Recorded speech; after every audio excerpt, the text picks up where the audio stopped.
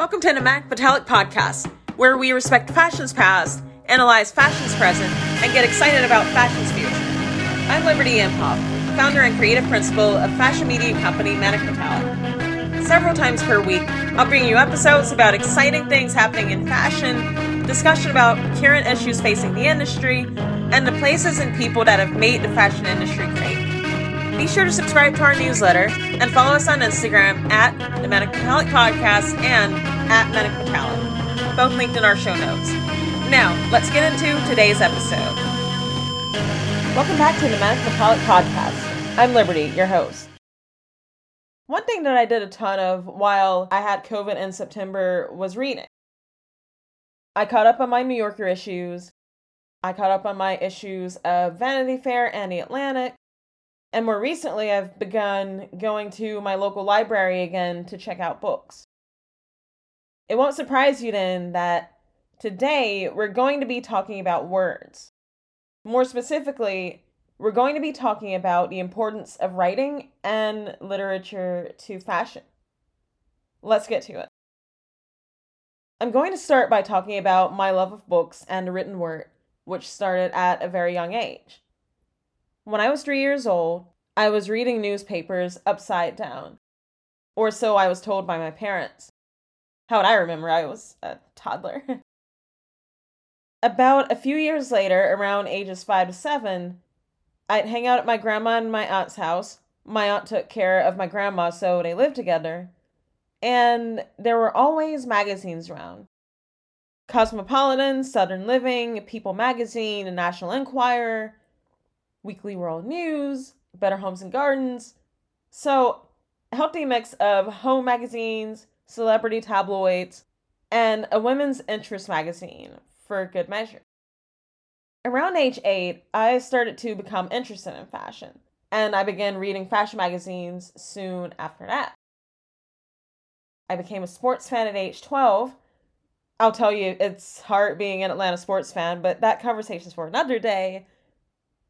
And when I became a sports fan, I began a journey of obsessively reading sports columns and box scores in the Atlanta Journal-Constitution. I also read teen magazines like J14, which I was obsessed with.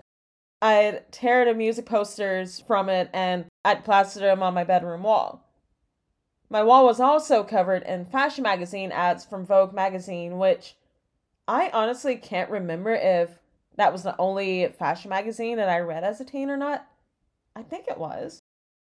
This whole time, I was voraciously taking in what seemed like every book from the school library.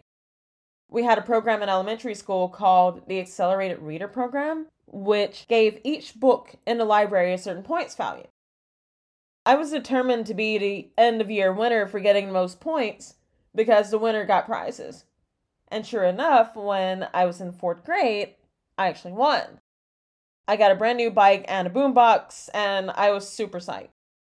I bring that up, though, because that process, though there were prizes given, reinforced in me a love of reading that has managed to follow me throughout life.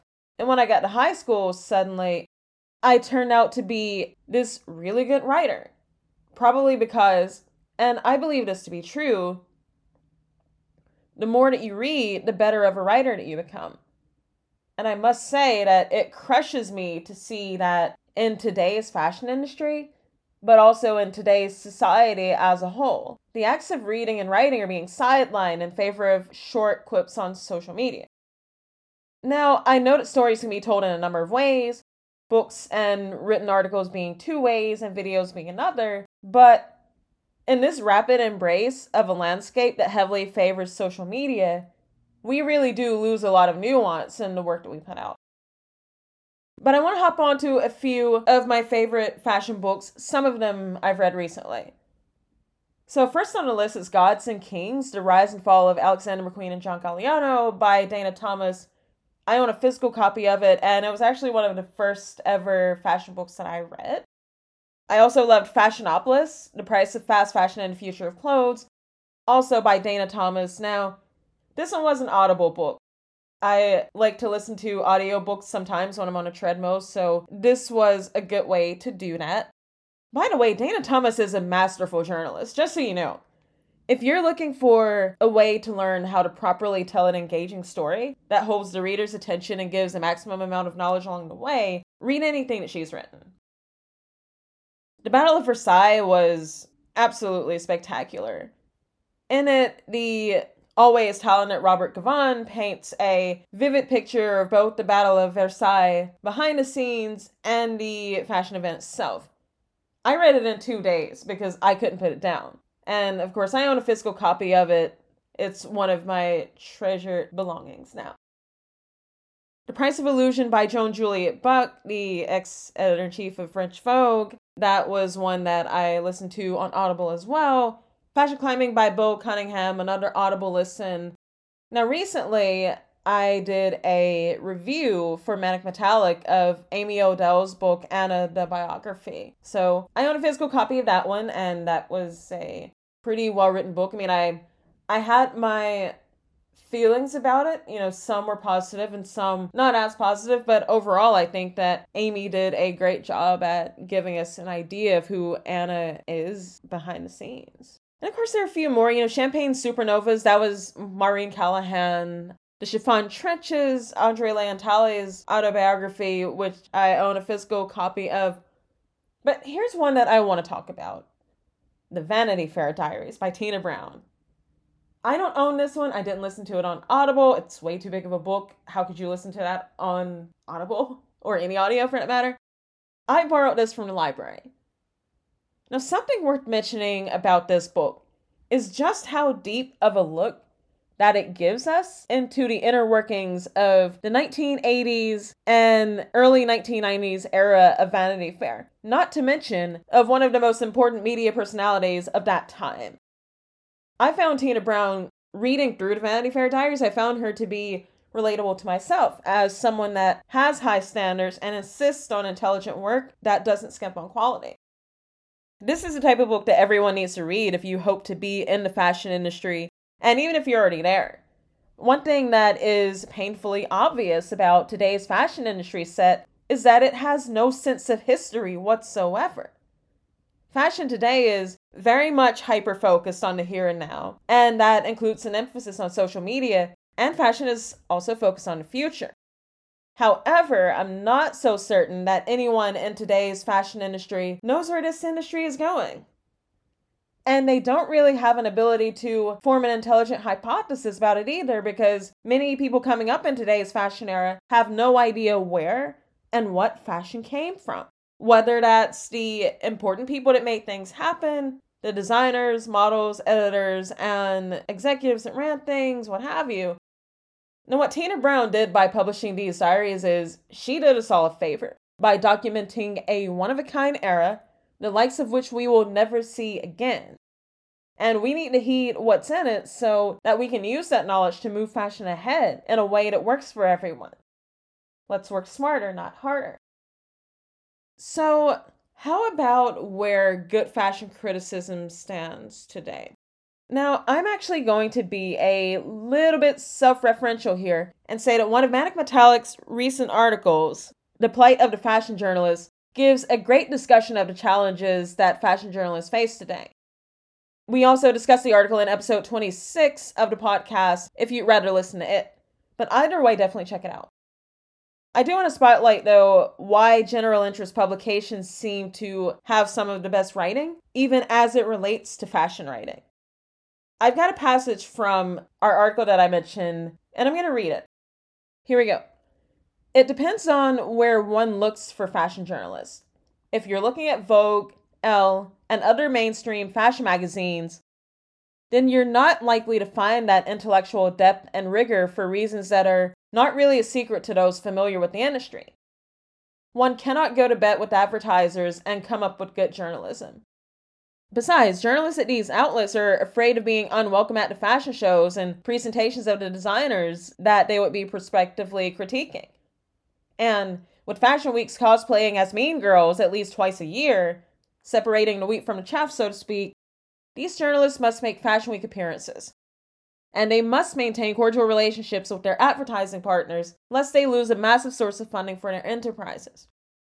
It's much easier for fashion journalists that work at outlets such as Business of Fashion, WWD, the New York Times, and Washington Post, along with those that choose to remain independent fashion media entities such as Manic Metallic, to maintain a sense of autonomy from fashion designers and large conglomerates, because the aforementioned companies did not necessarily depend on advertisement for such a large share of their revenue. Upsetting a designer or a brand with an unfavorable, but fair of course, review for that season's collection does not have to be a worry that crosses any of those journalists' minds, end quote. I'd like to know what your thoughts are on that topic. What's happening in fashion journalism right now? Why are critics afraid to criticize? Send me an email at hello@manicmetallic.com or DM me on Instagram at manicmetallic. Let me know what you think. I'll admit that in overseeing Manic Metallic, it's hard to keep up with the work of other journalists on a regular basis. What I've seen in most mainstream outlets, though, isn't exactly promising in terms of the direction that fashion journalism is headed. There are a few that I admire these days, though. I think that they're some of the best writers and journalists out there to date. Robin Givhan of the Washington Post leads off my list. Eugene Rapkin of Style Zeitgeist is next. Dana Thomas, I mentioned a couple of her books above, Fashionopolis and Gods and Kings. Amy Odell, of course, she wrote Anna the Biography, and she also has a really excellent Substack. I subscribe to it myself. And I'll also give an honorable mention to Vanessa Friedman, because when I was sick during September and couldn't watch the various fashion weeks myself, it was her work for the Times that kept me in the loop as to what was going on. So thank you, Vanessa, for your constant hard work and attention to detail.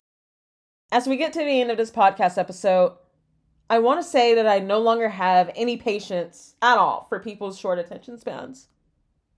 I've loved reading and writing since I was a child, and I will not allow Manic Metallic to devolve into a company that waters down its quality and cuts the length of its various pieces of work because Johnny here couldn't be bothered to read more than 10 words.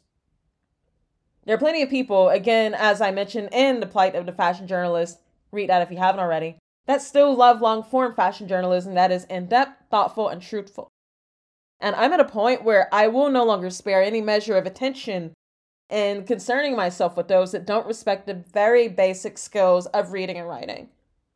I've been conflicted for a while about whether or not to have Manic Metallic indulge those that have zero interest in what we're offering to the field, which is good quality, in-depth, and many times lengthy work that has a pretty definite point of view. And if those people choose not to indulge us in taking the time and care to read through our work that we've put so much time and effort into, then Manic Metallic will no longer attempt to indulge them in creating bite-sized content for their 5-second consuming pleasure. Does this all mean that we will not be doing any more social media posts for our various channels? By no means does it mean that. But when we do it, we will do it on our own terms, and it will be work that we will be proud to release. If you find it, you enjoy it, then you're probably a good fit for our audience. If you don't, then maybe we're not a good fit. But Manic Metallic will certainly be there to welcome you if you are a match for the type of work that we put out for the fashion industry. And that's going to be it for this episode. Can't wait for episode 35. I want to get into a conversation about sustainability. What about sustainability? Well, you'll just have to wait and see. Catch you then. Thanks for listening. If you got value out of today's episode, it'd mean a lot to me if you'd rate, review, and subscribe to the Manic Metallic podcast. Be sure to tell all of your fashion-inclined friends and coworkers about the podcast as well. This would really help us to spread our message about fashion being an art, discipline, and force for societal change. And don't forget to stay in touch with us by subscribing to the Manic Metallic newsletter and following us on Instagram. Feel free to reach out to us through either of those means. I'd love to hear from you. I'll link these all in the show notes. You're the best. See you next episode.